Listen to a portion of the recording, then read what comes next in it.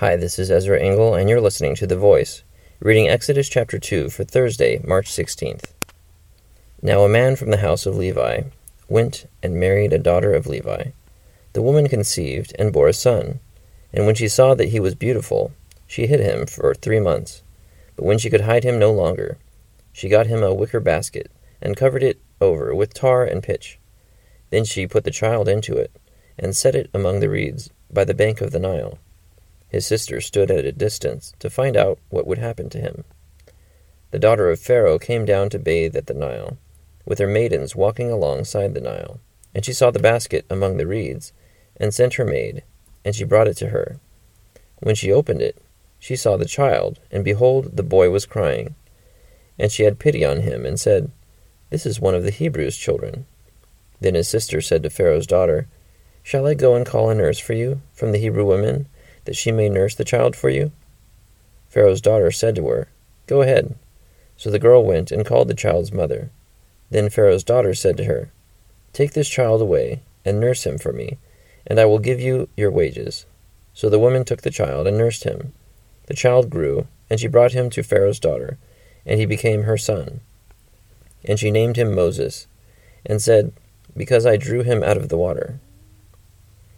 Now it came about in those days, when Moses had grown up, that he went out to his brethren, and looked on their hard labors.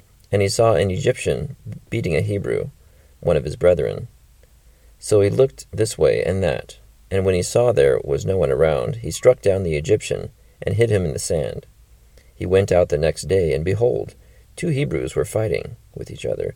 And he said to the offender, "Why are you striking your companion?"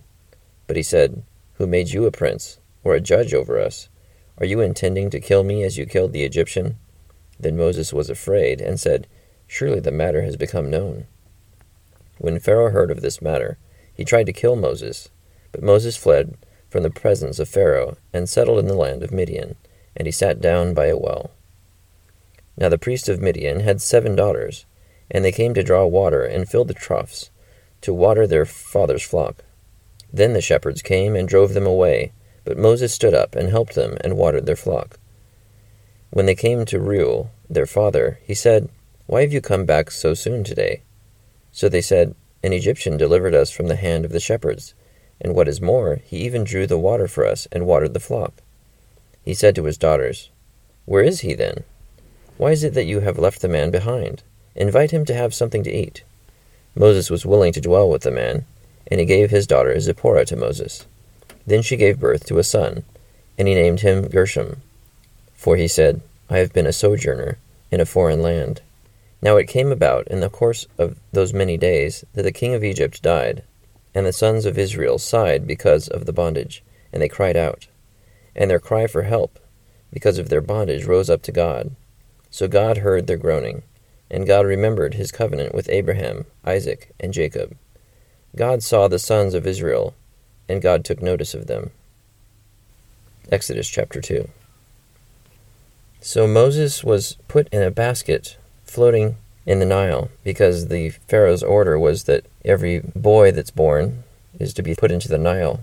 I'm sure that his intention was not for people to put their children into little boats to float in the Nile, but just for them to be killed. But because he was floating there in the Nile, and Pharaoh's daughter came across him as he was crying, she took pity on him, and it turned out that his mom was able to still nurse him and be paid to nurse him before he was ready to be taken into the princess's household as an adopted child.